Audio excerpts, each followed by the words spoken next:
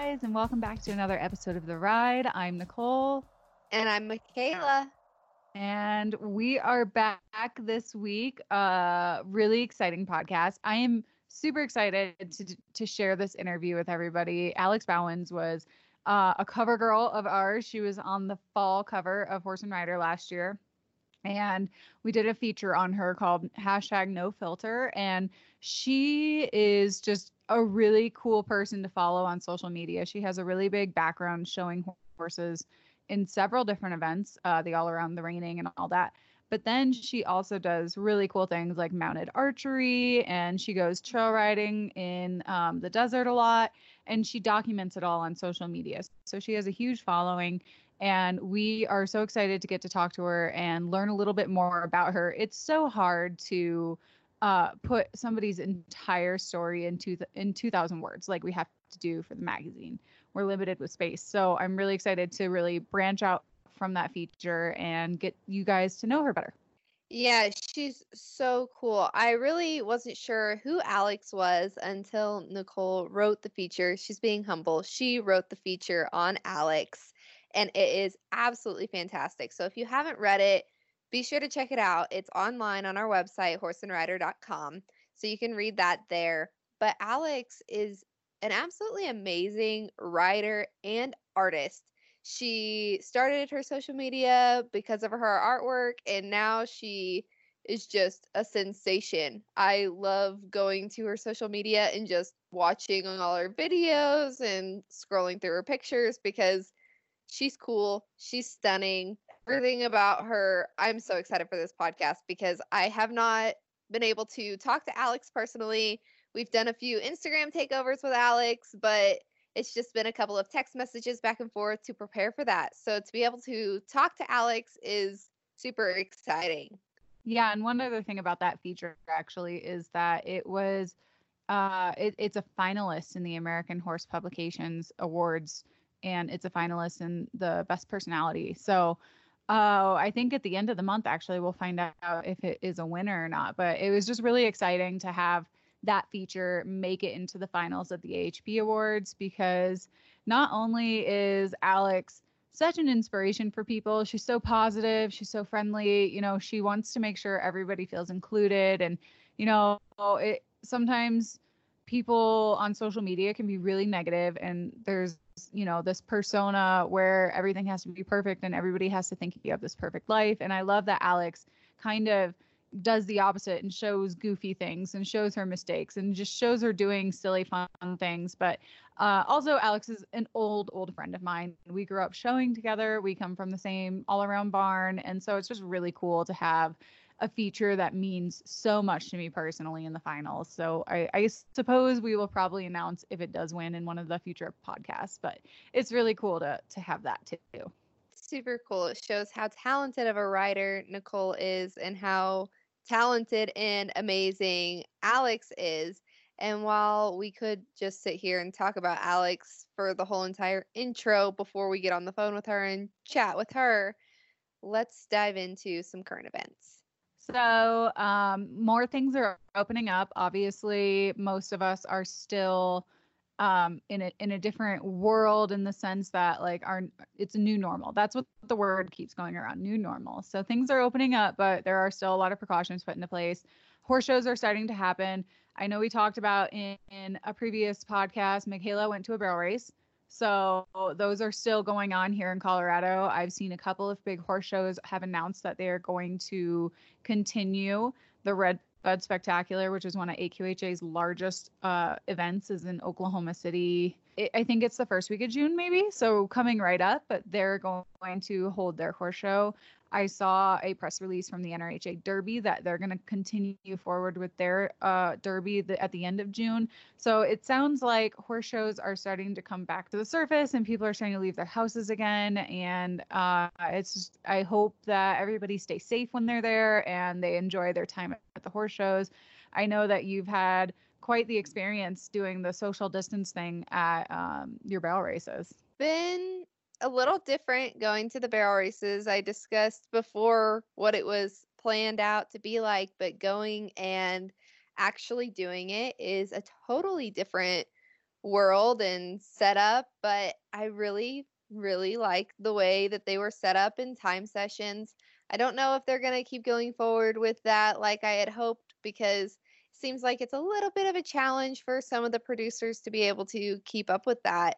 I'm excited to see the changes that all the horse shows and different events are making to keep up with the different changes and the rules that are being put into place because I know that some of the barrel races that have been put on have had over 400 entries. That's really challenging to be able to social distance with 400 people at one facility. So I just think it'll be really interesting going forwards. And then another thing is the virtual horse shows, where those are going to go, whether those stay a thing because, it's been a fun thing for those people who don't have the means to be able to go and show. So I think it'll be super interesting to see if those stay in place and have a place in the equine industry. Yeah, and I think like Michaela and I were talking off air, there's a lot of social media fatigue, computer fatigue. I think everybody is just tired of being stuck inside and staring at their computers all day. So it would be interesting to see how the virtual horse shows do once that initial fatigue wears off, I guess. And going down the road, if people do prefer to do the virtual thing over the regular horse show thing. Yeah, I know personally, you just can't beat going to an event and competing and being in that atmosphere. There's just something about the atmosphere that makes it what it is and so much fun. And then, of course, being around your friends and family just adds to all of the things that make showing horses and being around horses what it is. I am just super excited that I get to ride again. I have been going out to the barn as much as I can. We worked cattle the other day, and the horse that I ride, he is a really, really cool little cow horse. He has like $50,000 in lifetime earnings, and he is just hanging out at the barn, and they just needed someone to come ride him. So I've been trying to get him in shape. So that's been my biggest challenge as of recently is just trying to get him legged back up. It seems that the coronavirus kind of pushed back what would normally be spring conditioning. So now we're trying to make up for lost time.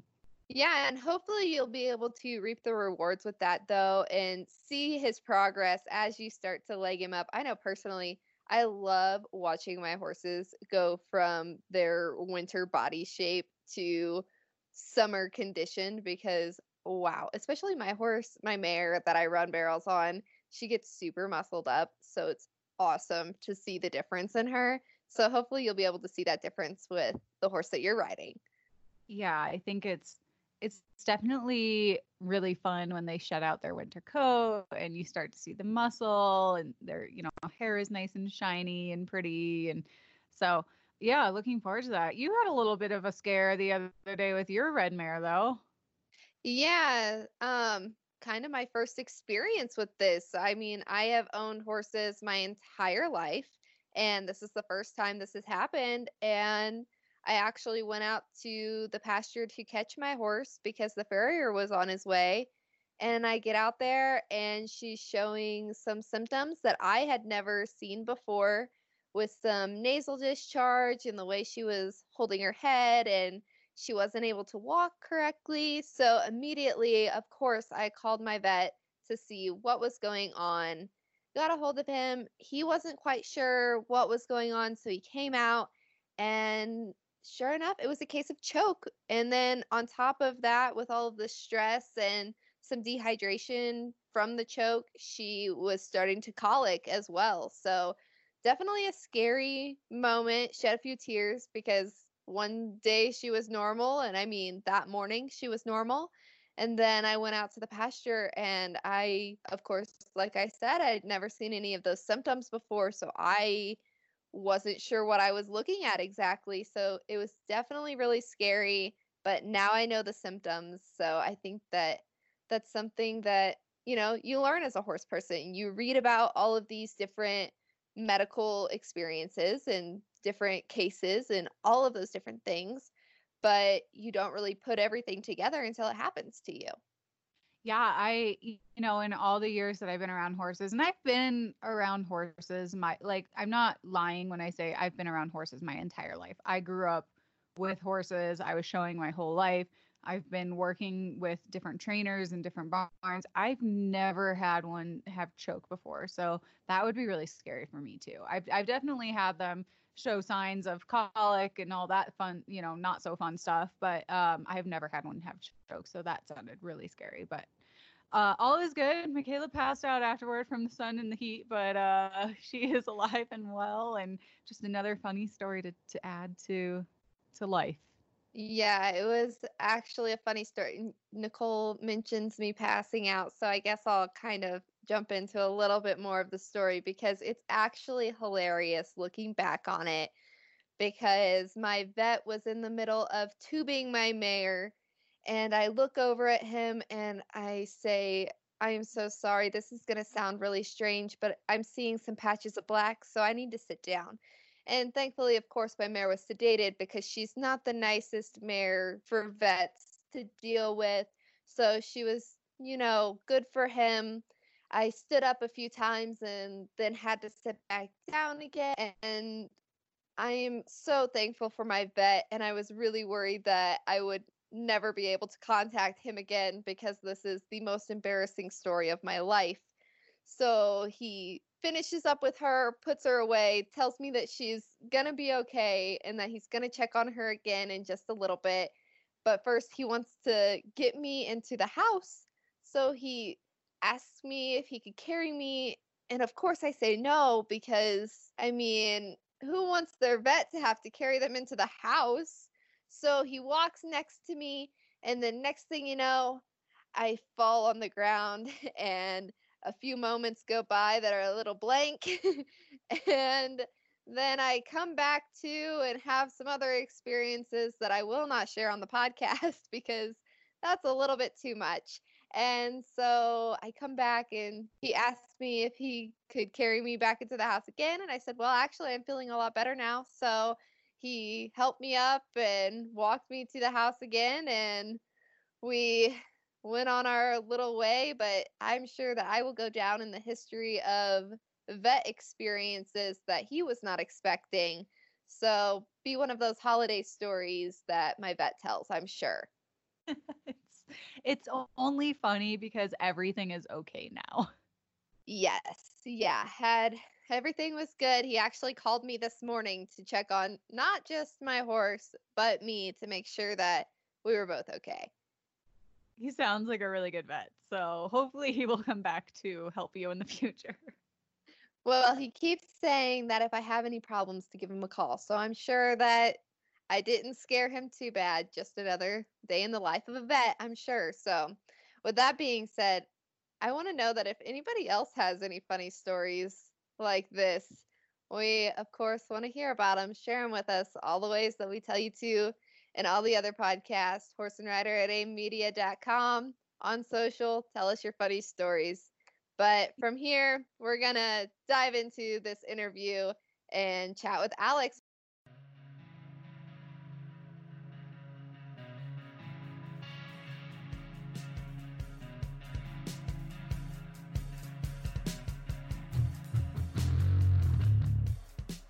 All right, so today we are joined with Alex Bauwens, who some of you guys on Horse and Rider are probably familiar with her. We have featured her on our Instagram account. She's done a couple takeovers for us.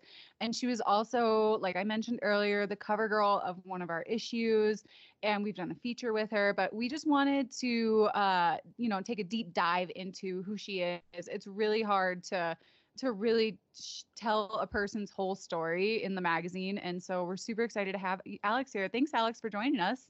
Hi, thanks for having me. So before we get started in the interview, we like to do a little lightning round of questions, and they are a little bit of everything. They're horse related, they're just random stuff. And I think it just kind of helps people get to know who you are as a person. So let's dive in. So, Alex, what is your favorite trick that you can do on horseback? I think my favorite trick is probably the jumping jarmaki. So that's the archery trick where I'm jumping the horse over a fence and then I put the bow behind my head and shoot at a target. It just has so many moving parts to it, and it's my most challenging trick. So I think once I finally got that and I could hit the target, I was really excited and proud of that. Yeah, your tricks are super fun to watch on social media, and we'll dive into that a little more during the interview portion. But so the second question is, who's your all-time favorite horse? It could be a really famous horse that's not even in the industry that you grew up in or ride in, or just any of them. I think you probably know my answer to this. It's going to be Miss Dreamy. So my trainer Dan Huss showed Miss Dreamy at the World Equestrian Games. She got a gold and silver medal, and then she did the unforgettable World Show run where her bridle broke, and he finished the pattern, and it was extremely inspiring. So I think that kind of inspired not just me, but people across so many different disciplines. So she's a really amazing horse. I mean, Nicole, you've met her, and you've kind of seen firsthand that she's a really sweet mare, and she's just an incredible performer. And I'm a little Yeah. biased because it's my trainer riding. But Alex and I probably fight over who is the president of her fan club. yep, definitely. Now, what is your favorite music genre? Ooh, that's a tricky one. I think I listen to all different types of genres depending on what I'm doing. So if I'm riding or painting or running. So lately I've been listening to a lot of dance music. But generally I go to like, I want to say like indie folk maybe. So it would be Gregory Alan Isakov is one of my favorites. Or any, I don't know what genre Lana Del Rey falls into, but she's another go-to. Okay, so what is your favorite place to travel to? My favorite place would be Khao Lak, Thailand. That would probably be number one. It's a tie though with Barcelona, Spain. Both beautiful places. Yeah, that sounds amazing. Yeah, absolutely. Those, I've never been to either one of them, but I've seen some pictures and seen some of your social media, and I would probably kill to be able to go there. Both were on a whim and a little bit like unplanned trips or spontaneous trips, but really pretty places. I would highly recommend visiting both when we can travel again. Right, of course. So, last question. What book are you currently reading? I just started Gates of Fire by Stephen Pressfield. That's about the Battle of Thermopylae.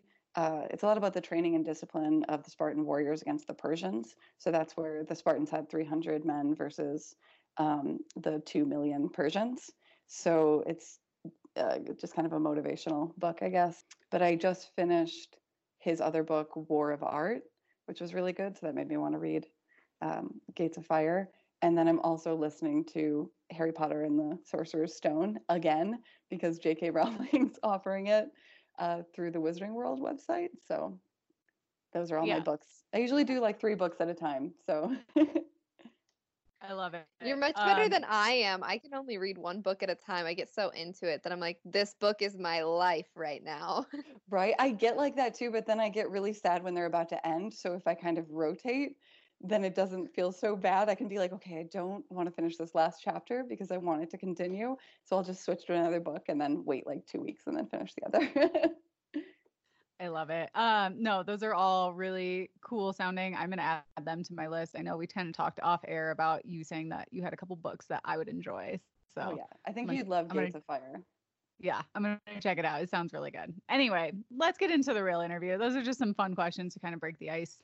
So I think I should probably preface this by saying Alex and I have known each other for 15 years now, maybe a little less, maybe a little more. We both grew up in the same industry. We're both from the Chicagoland suburbs, and we showed together, we rode together. Since then, we've kind of, changed our career paths and riding paths and all that fun stuff. But let's go back to how you originally got into horses. You started in the English world with your mom, but your mom had a really bad accident that made you guys decide to switch to the Western stuff. Yeah, so I started riding when I was 3. My mom had a hunter jumper, and she ended up, I think I was 8 or 9 when she had her bad accident. She was at a horse show, and her horse dropped a toe on the first fence and then kind of stumbled, and she fell in front of him and then fell through the fence. It was not a pretty sight. And so I wanted to keep jumping, but she wanted to maybe go in a different direction because she was in the hospital for a bit, and kind of recovered from that accident. And so my grandma actually had bought a horse from an all-around trainer, and I was having a lot of fun on that horse. It was our first full quarter horse, and I was doing rodeo stuff with him. I was doing jumping, like we were just having a blast. We contacted the woman who sold him to us or to my grandma, and we just asked, hey, do you have any other horses? And we ended up going over there and kind of doing like a mini audition to ride with her. And that's when we switched to the all around and strictly did quarter horses and the all around events. Yeah, and you were fairly successful in the all around stuff. I mean, we both grew up together, and like I think you and I we were probably competing against each other the entire Oh, time. And always, right? yeah, it's really fun to look back now because there's such a different perspective. Yeah. Yeah, it is funny to kind of look back and see, but I mean, we were traveling all the time. I think at one point I missed like over 100 days of school to go to horse shows, and I know you were at probably all of those horse shows with me. Yep. So that was, yeah, things have changed since then, but that was a really fun time, I think. And then kind of towards the end of your youth career, you kind of stumbled into the reining stuff. Yeah, so my grandpa, he was, I think, seeing how much my grandma was riding, and he was like, I'm gonna get into riding. So he didn't start riding until he was 50, and neither did she. And so he decided that he wanted to get into reining. So he was the first one to do reining in our family, and he had this kind of sassy black mare. And so he, at one point, decided he wanted to sell her because she kind of hurt his back a little bit. And so, the 15-year-old hustler in me said, "Hey, I would love to try to help you sell her." And so I said I could show her in the youth classes and then market her, at the Congress. And so my first reining show was actually at the Congress on this mare. And they were putting up flyers to sell her, and I was just like taking them down. I didn't want to get rid of her. So my mom ended up buying that horse for me from my grandpa, and then she took my all-around horse and started showing him, and she won the Congress with him and did really well. So it all kind of worked out for the best. But that's how I ended up getting into reining, was really through my grandpa. But you have a really funny story about how you actually got on a reiner for the first time, because we were talking about this at a different time. You and I both have experiences where we start out not knowing anything about an event and just get thrown on a horse that happens to be like world famous. Yep, exactly. Yeah, the first time, so my grandpa was riding at the barn where Smart Like Juice was, and they said to me, "Hey, do you want to get on this really famous stud?" And I was like, "Yeah, why not?" And so, of course, that was like one of the best horses I could have been introduced to the sport of reining with. And so that was probably the beginning of the addiction. And then my grandpa said, "You did a good job. You can get on my mare." So, Hook, line, and sinker. oh, totally. I was done after that. And then, Pretty memorable moment. So, how many other memorable moments do you have in the reining arena, or what's your most memorable moment? Is that your most memorable moment? Tell us a little bit about that in the reining pen. Yeah, my most memorable moment, the first one that comes to mind is competing at the North American Youth Championships. And that was in 2009. And so it was going to be my last show, my last big show. My horse he had been injured right before that. So I had qualified to represent the state of Illinois for the North Central team. And I wasn't able to show my horse. And luckily, with those FEI rules, I could show someone else's horse. But the only horse that was available to me was one that was in Ohio, and I couldn't actually ride until the show. I think I went once to Ohio to practice on him. He's a big time bingo. It's one of Rick Kristen's horse too. So he was very kind of him to let me show that horse. But I was basically catch riding because I got to the show in Kentucky, in Lexington, and I think I had 2 practices before going into the show pen. And we actually pulled a shoe on both of those practices, so I never got a chance to do a sliding stop until the actual show. It's like until we were in the arena competing. And it was so fun because we were working with a team. And so, Nicole, like, you don't often growing up, we didn't work on teams a lot. Like, we were always competing by ourselves. And so this was the first time that I really was able to compete with a team and have that camaraderie. And that was really rewarding. So we were all rooting for each other.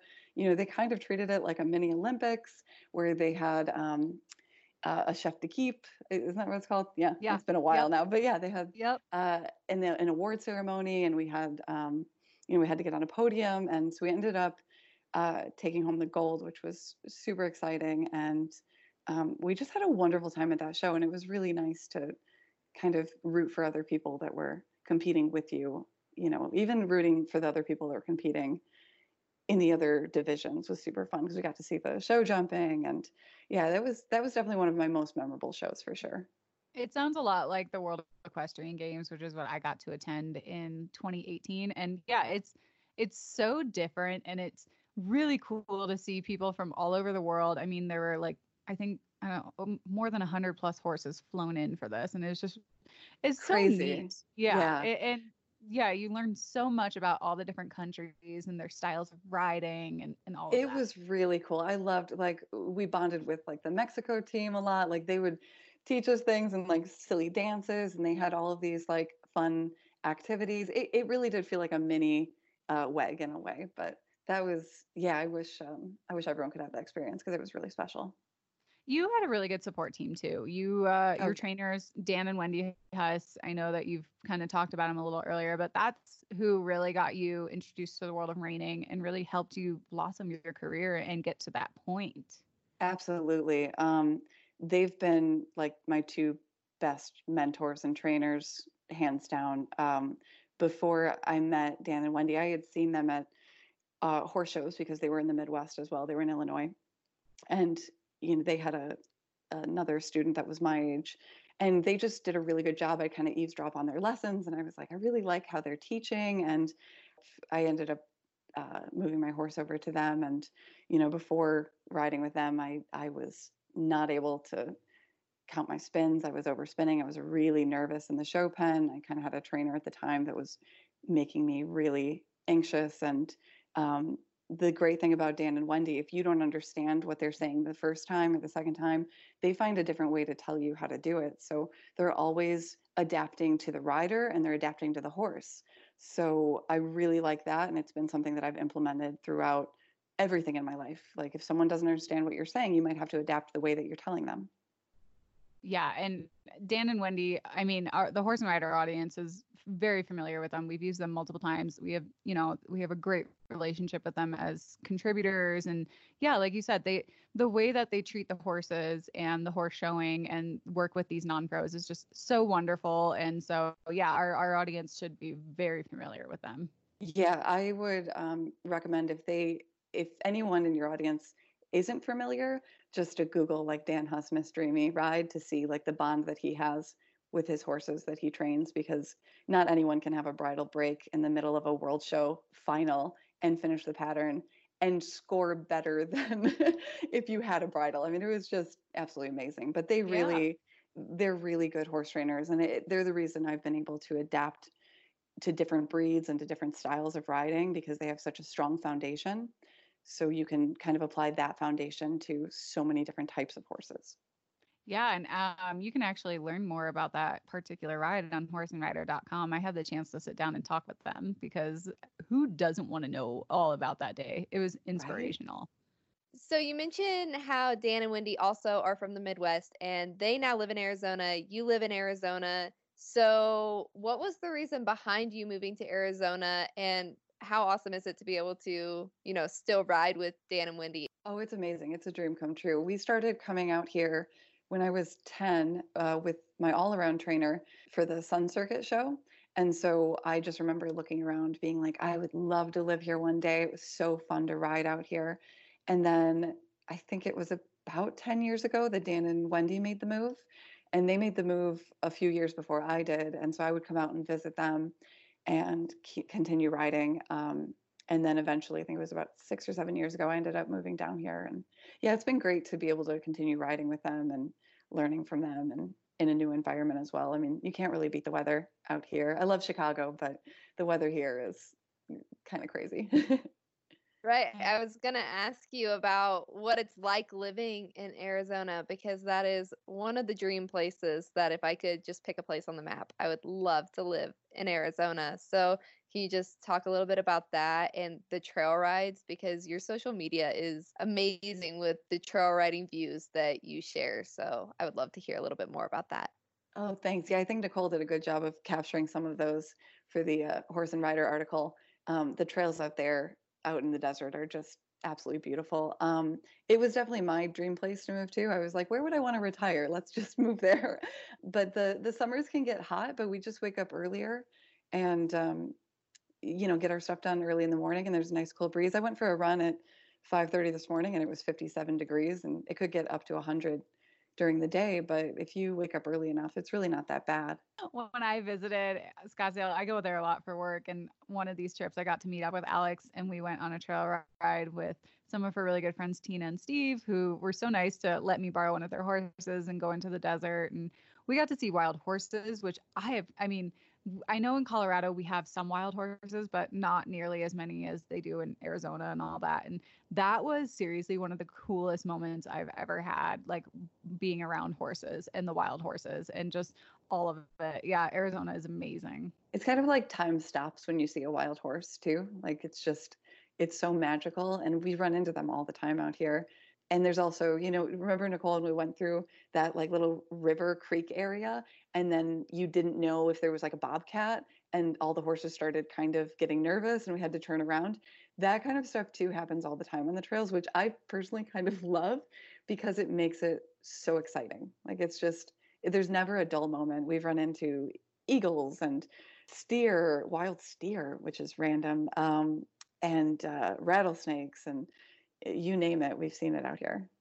Yeah, I think I remember that because we were in the wash and all the horses were getting like super antsy and nervous. Yeah, But it's so true. It almost like it just feels so you're like in the wild and you're in yeah, nature and it's like this is real life. You know, absolutely. you can't control it. It was super cool. Yeah, it's kind of like you go back in time a little bit. You also have a pretty funny story about running into some wild horses while you're horseback, right?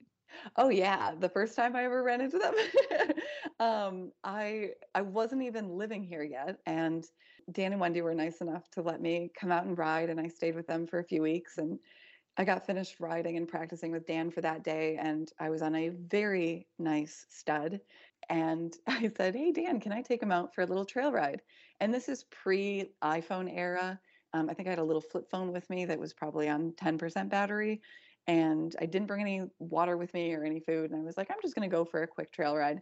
And I ended up going down to get to the trail. I had to like go down a little, it's like a little like a little sandy hill, and then go back up and go through this fence and go through trees. So when I came back, it was completely covered. So when I was going, I could see it just fine. But when I was coming home, you couldn't find it anywhere. And that's kind of how it is in Arizona. It's like you can see things one way, and then you turn around and you're like, I'm not quite sure where I am. So I got lost for about 2.5 hours on that ride, and yeah, it was starting to get late, and I thought, oh, Dan's gonna kill me. But I came back, and he was like, oh, you went a little longer, and didn't care at all. But when I finally found the trail, like I remembered by the end of it, I was like, if I put my hand down, the horse can take me home. Like they'll be able to figure it out. So this horse like navigated back. We ran into wild horses on our way back, and he was a stud. And I just see another big stud staring right at us in a wash, and like starts snorting. And I'm like, we got to get out of here.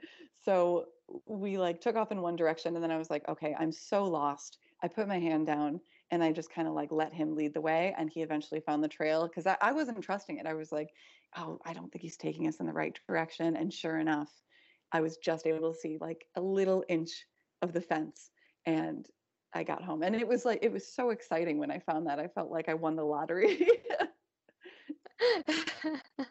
That kind of inspired your love for trail riding too, right? It really did. It gave me that same feeling of being in a horse show where, you get that adrenaline rush, and being out on the trail, I had that same feeling. So I was like, I would really love to do more of this in my life.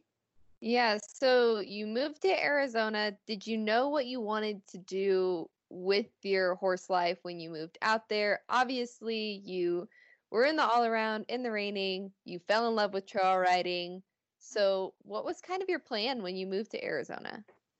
Yeah, so when I moved out there, I had just sold my last show horse, so I knew that showing was going to be on the back burner, and I probably wouldn't be doing that for quite some time because I was really focused on my art career, and I just wanted any excuse to ride. I mean, I know we've talked about this before, where when you love riding horses, you'll take pretty much any opportunity to do it. And so I was mostly focused on just getting back to riding and kind of offering up, like, hey, if you have something to ride, let me know. Dan and Wendy were always gracious and let me ride any horses that they had. And I knew I was going to be doing more mounted archery too, because the mounted archery facility is out in Arizona. So I knew that was on the plan too, but it just kept evolving from there. So you kind of talked about mounted archery. Explain to us how you actually got involved with it, because it's so different from anything else that you've probably done in your riding career. Yeah, absolutely. It was really by chance. I knew that I wanted to do something fun. I had just sold my last Rainer, like I was saying, and I thought, it might be a good time for a change and try a new sport. And so in my mind, I thought mounted shooting sounded like a really fun idea. And we were driving back from the barn. I'll never forget. It was on Rio Verde Road, and I was with my mom, and we saw a truck that said mounted archery lessons and then a phone number. And she's like, write that number down. And so I was like, oh, I don't know. And so we followed this truck. I wrote the number down. I called this woman, Di Troik, that evening, and I set up a lesson with her. And this was before I moved to Arizona. This was just on vacation here. And I took a lesson with her, and I was hooked by the end of that. It was just so much fun. I mean, I even had like blood blisters because I was doing it wrong. And I called her. I was like, I want to come back tomorrow. I've got these blood blisters, but I'll just work through it. So I knew I was hooked after that. And for anyone who hasn't seen Alex's mounted archery and all of the cool shots that she does, be sure to go to her social media and you can see all of her cool things that she does because they are stunning, amazing, and I just sit for minutes and hours just dreaming about how cool she is and scrolling on my phone. I'm like, wow, Alex is the coolest. Oh, you're making me blush. Thank you. It's kind of funny because our senior editor, Jenny Forsberg Meyer, she mentioned at one time, she's like, my friend follows this girl who like shoots arrows off the back of her horse, and she's really cool on Instagram. And I was just like, I know her. Like, That's so. I grew up with her. yeah. That's And so it's just funny. it's so fun. Like your social media reach has been insane with like reaching the horse population. But you post such cool, I mean, cool content. Like we're all content creators here, and I have so much respect for people who create such, really fun content on social media that's not the norm to what you see. And I kind of talk about this in the feature that I did on you, because I think that's a really important thing, is that your social media presence is so different from those who try to represent like this perfect life and this perfect, lifestyle and the perfect barn and the perfect horse and all that. And you're having fun with it. And so how did you even get started on the social media journey? You have like 100,000 followers on multiple platforms, right? Yeah, I think it's about that now on Instagram and TikTok. And thank you. That's really kind of both of you to say. And it was never. I'm kind of always of the philosophy of like nothing's perfect, nothing's easy, and it's okay to show your flaws and to show some of the struggles. And then it is also fun to make cool videos. I know we kind of grew up in like a music video era, and I always thought it'd be so cool if there were more horse videos. And so I just started making that. And when I moved to Arizona, it was a way to keep in contact with my friends in Chicago. And so I would post like trail riding pictures. And because of my background in art and I really like strong composition, which translates into photography, like, I was taking pictures, just casual pictures with my phone of the horses on trails and then posting those. And then it was eventually leading to meeting so many cool people through social media where I would actually meet up with them in person. And we've now, some of these people I've been friends with for 5+ years. And it's crazy to think that we met through a social media platform. And we say how you have so many followers and how cool you are on social media, but you kind of did it on accident, according to Nicole's profile on you. It was just you started posting really cool things and people started to follow you. And this isn't something that you started because you wanted to gain the social media following. Absolutely. I think that's something that's really important that I'd like to kind of tell younger kids about, that it's not necessarily about quantity, it's about quality. And I hear a lot of kids now saying, I want more followers. How do I gain more followers? And that really shouldn't matter. It should be more about what you're trying to put out into the world and what message you're trying to send to other people. And that will connect you with like minded individuals and kind of lead you to the places that you want to go. So I don't really think it's that important to have a mass following. I mean, that's wonderful when people do have a lot of followers, but I do really think it's more about the quality and what you really want to achieve. I think that's what I really like about your social media though, is that it's organic. It's not posed, it's not hashtag doing it for the gram, it's really just what you're doing and people just enjoy that. And I think that's the most important thing about social media. And like I mentioned earlier in the profile, we talk about how, everybody's so worried about being perfect and looking apart on social media. And I think you're doing a really great job of showing like, hey, sometimes I fall, when I'm trying to do this silly trick on my horse, or sometimes I'm going to play soccer and, go for a walk around the neighborhood, or just like, put a chicken next to my horse and see what it's going to do. Like Yeah. it's not like, sometimes I think the really big problem with social media now is, especially young girls, they have this, they see all these people on Instagram and they look apart, and you think that you have to be like that. And you're kind of proving like, I'm just having fun. Yeah, I think it comes down to having fun. I mean, at the end of the day, that's what a horse life should be is having fun and building a connection and trying to grow with your horse. And it's never perfect. I don't care who you're looking at on social media. If they look like every ride is perfect, that's not even something to envy, because that's a pretty boring life to have then if every single ride is perfect. So I try to just be genuine and share, that I miss more times than you realize, and that I fall off doing tricks. And I also want to tell people to be safe, but that, hey, life happens and mistakes happen, and just try to be real. Yeah, I think it is important to say that you are very safe in what you're doing, and you're, around other people who know what they're doing, and you're in, a safe environment. But yeah, it's fun to see people who are not at their best, because that's all of us. Oh yeah. And I like my favorite things to edit too. I don't know if you saw the video I posted, I think it was like last week, where it says like what people think my horse life is like versus what it's actually like, and it just fails. And I just sat there laughing so hard at myself just messing up, because it just gives me so much entertainment. Like I don't know why I really like get my kicks off of that, but I think it's more entertaining. With that many followers, a lot of people will come for you saying, well, did you really hit that target? There's no way she can do that. How do you handle that? And what kind of advice would you give other people on social media for being able to handle comments that aren't so nice? Yeah, that was one comment that really, I get it all the time. I mean, I'm very lucky. I don't get a lot of negative feedback, but I do get a lot of people saying, yeah, but I bet she can't even hit the target. And it used to really irk me, because I thought, would they say this to a guy doing this trick? Like, are they just saying it because I'm some blonde girl on a horse, and I probably look like a bimbo to them? And then I heard someone say it really well, where they go, you have to kind of feel sorry for those comments, like genuinely feel sorry that they're they're not coming from a place of caring, and it's probably more to do with them than it is to you. It's not that they're critiquing you, it's more that it might make them feel better to think, oh well, she didn't even make that shot. And so in a way you have a little bit of empathy for those comments, and I would just say to shrug them off the best you can.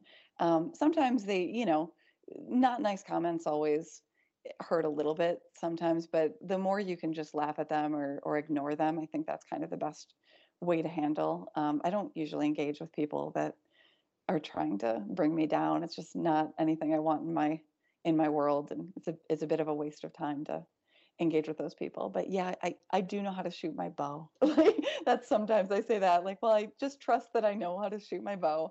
I've been doing it for 10 years. Like Well, and yeah, the videos are just so cool. They're just really fun to watch, but you can see that you're hitting the target in them. I mean, Yeah, and it's like, sure, I miss, but so does everybody. Olympic archers miss sometimes. I mean, Michael Jordan misses his shots sometimes, but a lot of times I'm also hitting the target. So, it's one of those things where I go, I can't take it too personally. I just have to go, I know what I'm doing, and I have confidence in what I'm doing. And so, if people need to bring it down, then that has more to do with them than it really has anything to do with me or anything like that.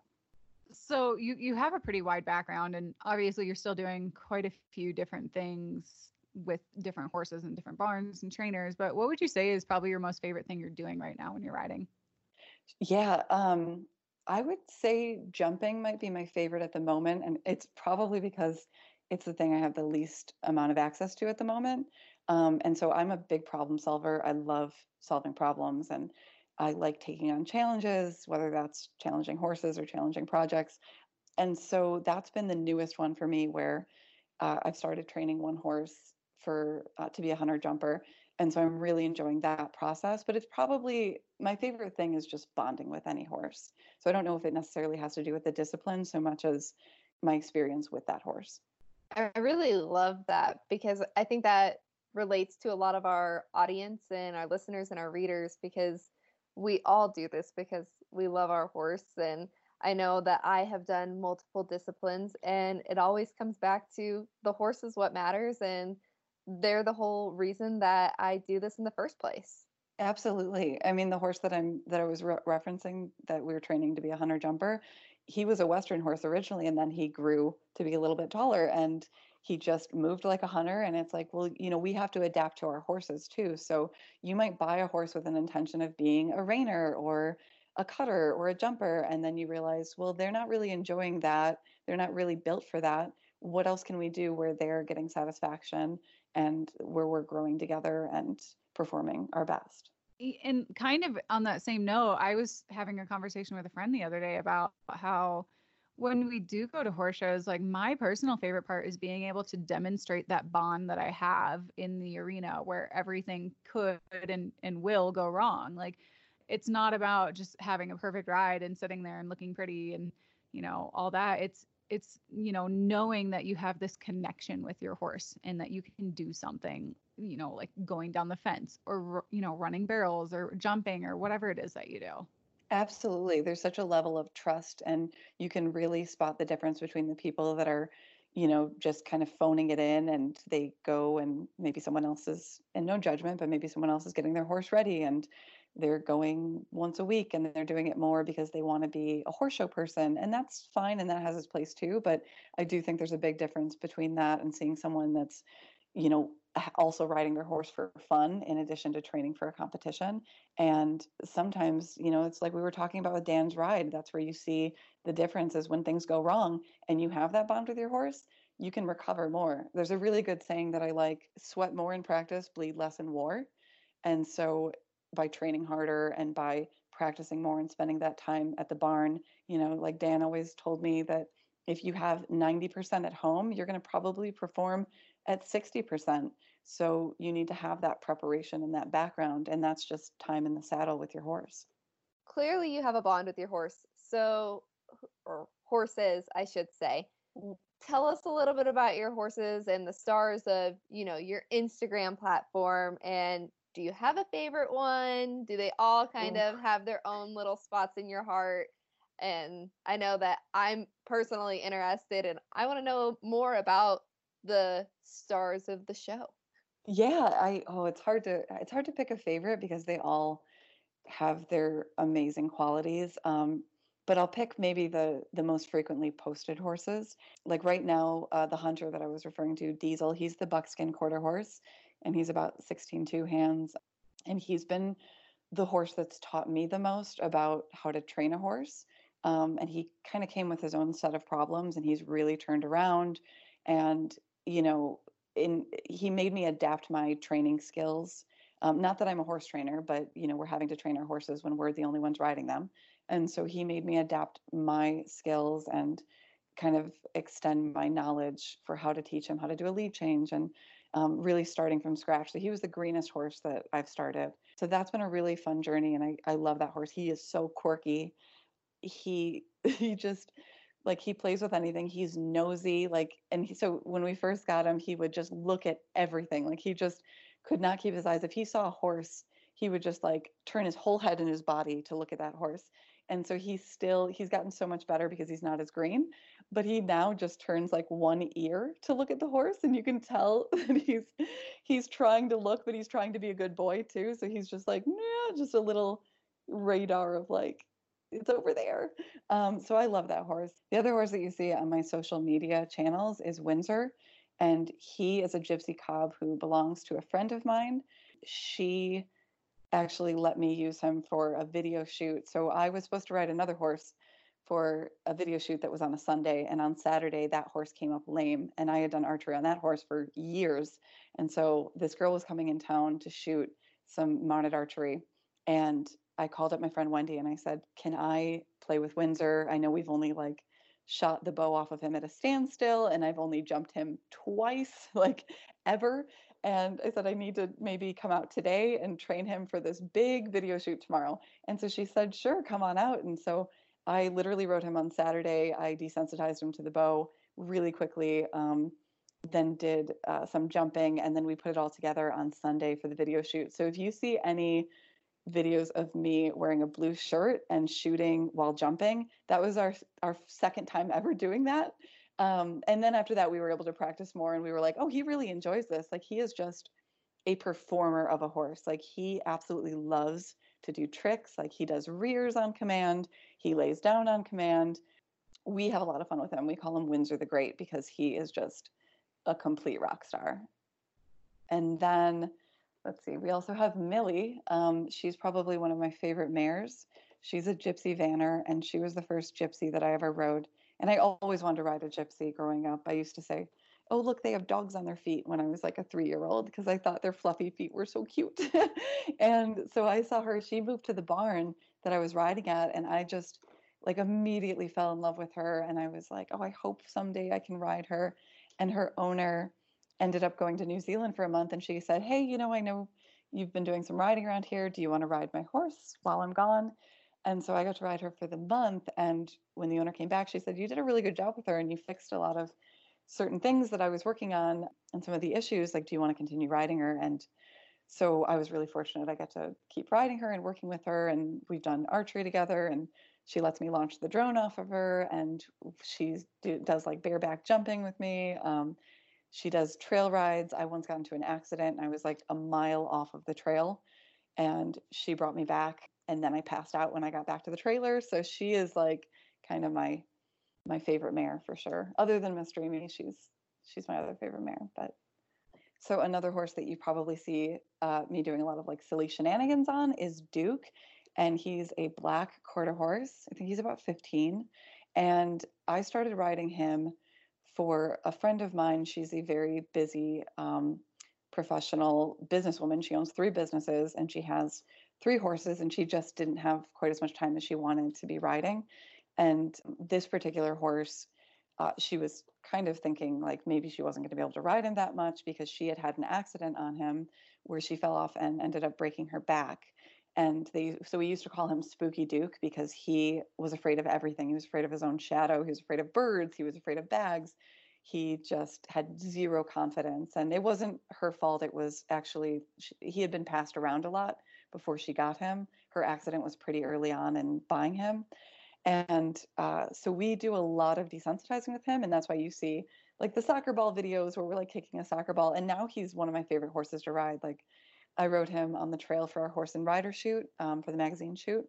And he's completely confident. He went in the river. I can pretty much do anything with him. I made a video for one of my social channels where I desensitized him to the bow for the first time. And it was really a lot of confidence building. And he really changed my mind about just horses that are a little bit misunderstood and lack confidence, and how they can completely do a 180. So I really love that horse too. Yeah, Duke was a superstar on our trail ride. I He's would so have good. not known that he had the history that he had if you guys hadn't told me, because he was, a true pro.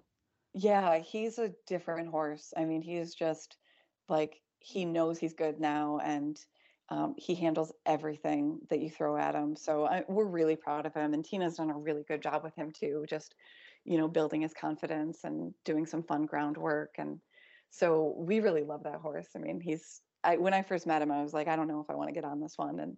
And now he's kind of my favorite trail horse to ride. Yeah, no, and Tina and Steve are friends of Horse and Rider as well. They were so nice to let me go riding with you guys. So Oh, they're a the big best. shout out. Yeah, a big shout out to them.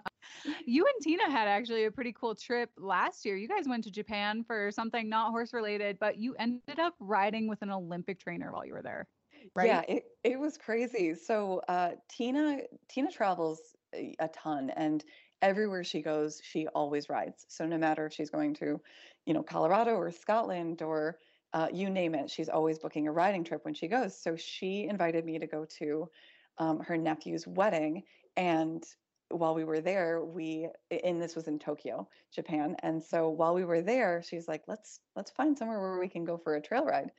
And so she found this Olympic dressage trainer, and we got on the horses. We went for a trail ride at the base of Mount Fuji. And then at the end of it, he gave me a dressage lesson, and he was not easy. Like he was tough, and it was really fun. But it was pretty wild that my first dressage lesson ever was not only in Japan, but it was also with like an Olympic level instructor. So that was a pretty cool and memorable experience. Holy cow, what an experience. So, do you have any more exciting adventures coming up, horse related, non horse related, that people can watch for on your social channels?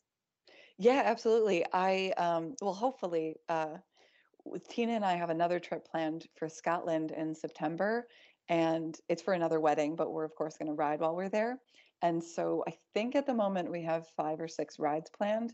So hoping that, hopefully all the COVID stuff kind of settles down and we're able to go on that trip, but that should be taking place in September. So we're pretty excited about that. And if it doesn't, then we'll go back next year and do our riding trip then. Going, in a different direction, let's talk a little bit about your professional career because you're an artist by trade. You've been painting your whole life, but a lot of your art also involves horses and your horse life and all that stuff.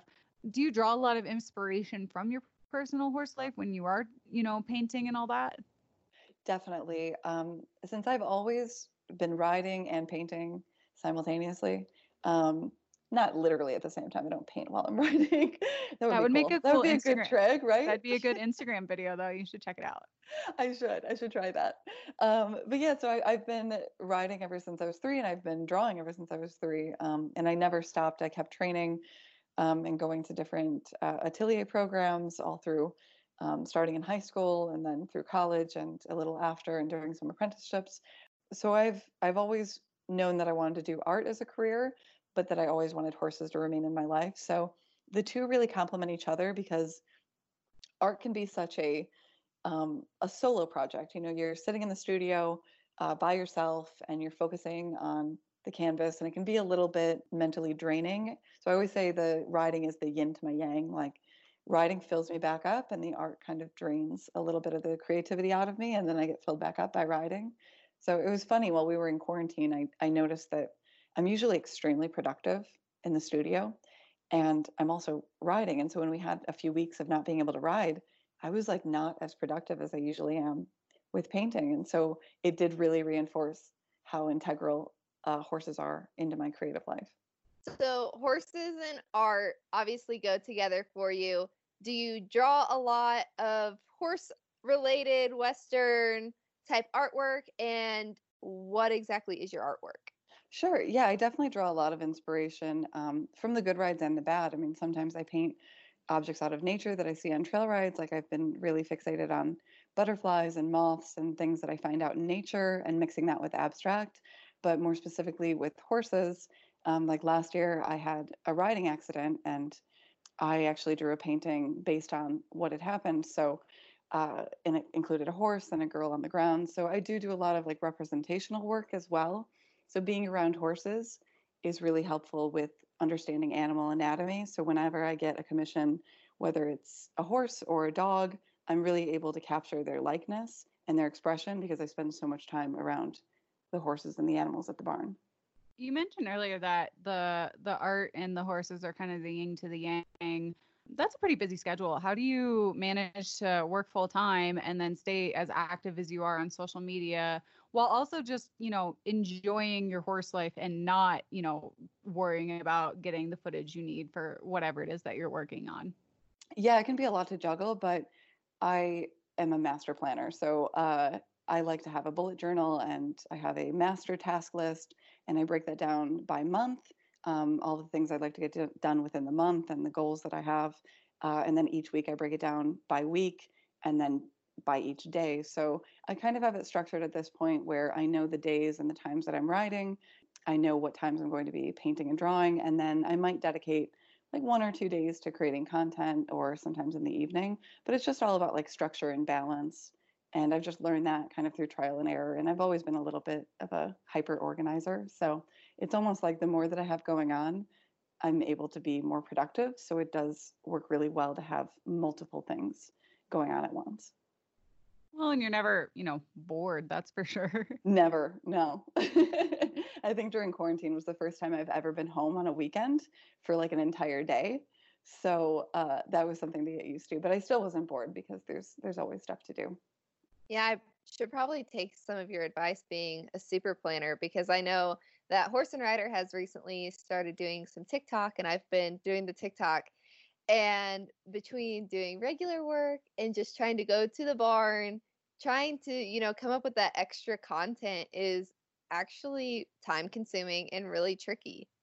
Yeah, it can be a lot. I think if you just organize your schedule, it becomes a little bit more manageable. Like I used to just have one list of things to do, like just these are all the things that I need to do. And I would not sleep as well at night because I would think, oh, I need to get all of this done in a day. And then when I started to break it down by week and by day, it became a lot more manageable. And you can only really get like 4 to 5 things done a day. Yeah, no, Michaela's been doing, some TikTok for Horse and Rider because we've been home during this COVID-19 pandemic, the quarantines. Normally we would be out on shoots, we would be at events doing all sorts of stuff, but we're kind of stuck at home. So we've been trying to find new ways to be creative. What have you been doing during your time, during these quarantines and all that? Yeah, I've been seeing your TikToks with Horse and Rider, and they're great. I love those. Yeah, I've been doing a little bit of the TikTok stuff myself, but I've actually been working on a new coloring book where I'm taking a lot of the images of like my horseback archery images or some popular trail rides. I even made one of the horse and rider photos that Nicole took. I made that into a coloring book page. And so I'll be putting those up on my website just so that people have something to do while they're at home because so many people are not able to go to their barn right now, but they're missing their horses. So I just thought it would be like a nice little adult coloring book, or kids are also welcome to do it. Yeah, and we'll try to figure out a way to share that on our Facebook or our website or something because I've seen some of the photos that you're using in these, and they would be really cool to color and just, especially with people being home right now. Oh, thanks. Yeah, I kind of thought, I know we all kind of felt a little bit like, what should we be doing with this time? And helping people and offering something that we're doing. And so I offered like free coloring book pages for the first month and it really got a good response. So I thought, well, maybe I'll just put together a little book and that would be something fun for people to do. So, where exactly will people be able to find the coloring book and what are your social handles so people can follow you on social media? Yeah, my website is the best place to kind of keep up to date with what's going on with my coloring book and my art. So that's alexbauwens.com. And my social handles are alex_Bauwens, and that's Bauwens. Thanks so much for joining us today. I know that our readers, our listeners, the people that follow us on social media really love learning more about you. We got so many emails after we did the profile on you about how interesting it was to have somebody who's doing something different with their horse life. So we really love that. And we're so glad that you could share your story even more on the podcast today. And hopefully we'll be able to convince you to do another Instagram takeover or something sometime soon. But be sure, everybody, to follow Alex on her social media and check out her art and just all the cool things she's doing right now. And thank you both, Michaela and Nicole, for having me. Nicole, you did a fantastic job on the Horse and Rider article. And I just want to thank you again for that because it was definitely a dream come true to be on the cover of Horse and Rider. And yeah, I would love to do another Instagram takeover. So I'll be glad to do that anytime. Thanks again, guys.